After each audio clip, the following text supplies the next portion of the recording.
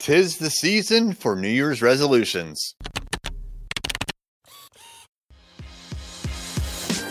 Hey there, I'm Eric Olson. And I'm Kevin Daisy. Join us on our journey to building a $100 million company.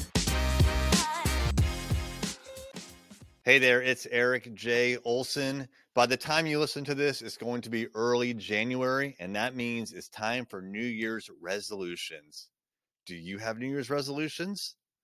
You know, a lot of people that I talk to, they've given up on New Year's resolutions because they don't actually mean it when they say that they're going to do something.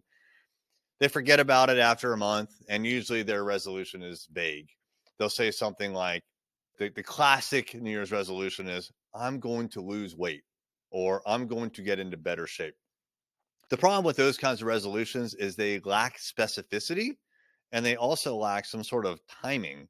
All right, so specificity, let's talk about, I want to get in better shape.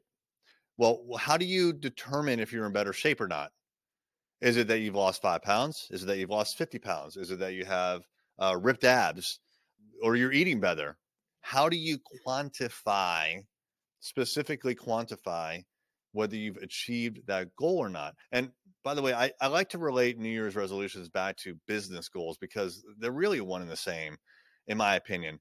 A goal, you know, there's this concept of the SMART goal, which is specific, measurable, attainable, realistic, I think is the R, and time-based. I think that's what SMART stands for. I'd have to actually Google it. But the key here is to get very specific about your goal so that you know when you've accomplished it. And we do this in business all the time. Like, how do I know if we're doing something right?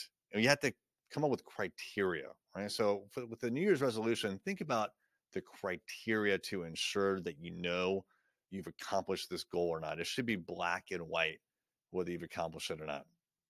So I've gotten really serious into New Year's resolutions since, I guess it was 2019, when I decided I was going to run 1,000 miles in 1 year. And all of a sudden I had to start tracking it, right? And then I had to start doing it. And I kept doing it because I didn't want to tell people that I had given up on this big New Year's resolution that I was bragging about that I was going to do. And so, frankly, the responsibility to report to people, I want to make sure that I didn't ever have to report that I just gave up on it. And that was by design. So for me, it was accountability. I needed accountability. So look, it's the beginning of 2021. I'm thinking about New Year's resolutions. I haven't solidified this yet. And really, I should be doing this several months before the year changes. But let me just read to you right now a couple of the New Year's resolutions that I've come up with. Some of them are personal and some of them are business. And frankly, some of these business ones, I may not have even run by Kevin yet, never mind the rest of the management team. So here we go. Number one, a business one, $3.5 million in monthly recurring revenue. Again, this is a draft. I need to run this by certainly the co-founder of Array Digital and make sure that he's on board. We are currently at about 2.3, 2.4. This would represent a roughly 50% increase. Now, in my upcoming book, $1 Million Journey, I've actually laid out how much we need to grow on average every single year for the next 10 years to hit $100 million in revenue by 2030. The answer is 55%. This goal here is roughly 50%. I would like us to grow by 50%. Now, the big lesson learned from 2020 when it came to revenue is we said we wanted to grow to a particular number. In that case, it was $4 million in monthly recurring revenue. And we didn't have a real good plan on how to get there. And we just kind of like dragged our feet and we didn't accomplish it. Imagine that. We're at 2.3, 2.4. Now I'm saying I want us to grow by a little over $1 million. So to 3.5 monthly recurring revenue, 3.5 million. That means I need to lay out a hiring plan. I need to hire more salespeople and I need to spend more money on advertising. It requires a plan. So by the end of this year, 2021, 3.5 million in monthly recurring revenue. All right. A couple of other ones. The rest are personal. I don't have any more business ones right now. Next, I ran the half Ironman and I trained for like 9 months for it. So I'm in pretty good shape now, but I still don't have that six pack. And I'm like, you know what? I want a six pack. I want a six pack of abs, right? I want strong abs. So this next goal is I want to have a six pack by my birthday, which is June 15th, and I want to keep it for the rest of the calendar year, right? Because I think it's relatively easy to accomplish a physical goal like a six-pack or to run a certain speed or something like that. But then you could just forget about it and go back to your old ways. So I need to get my nutrition tight.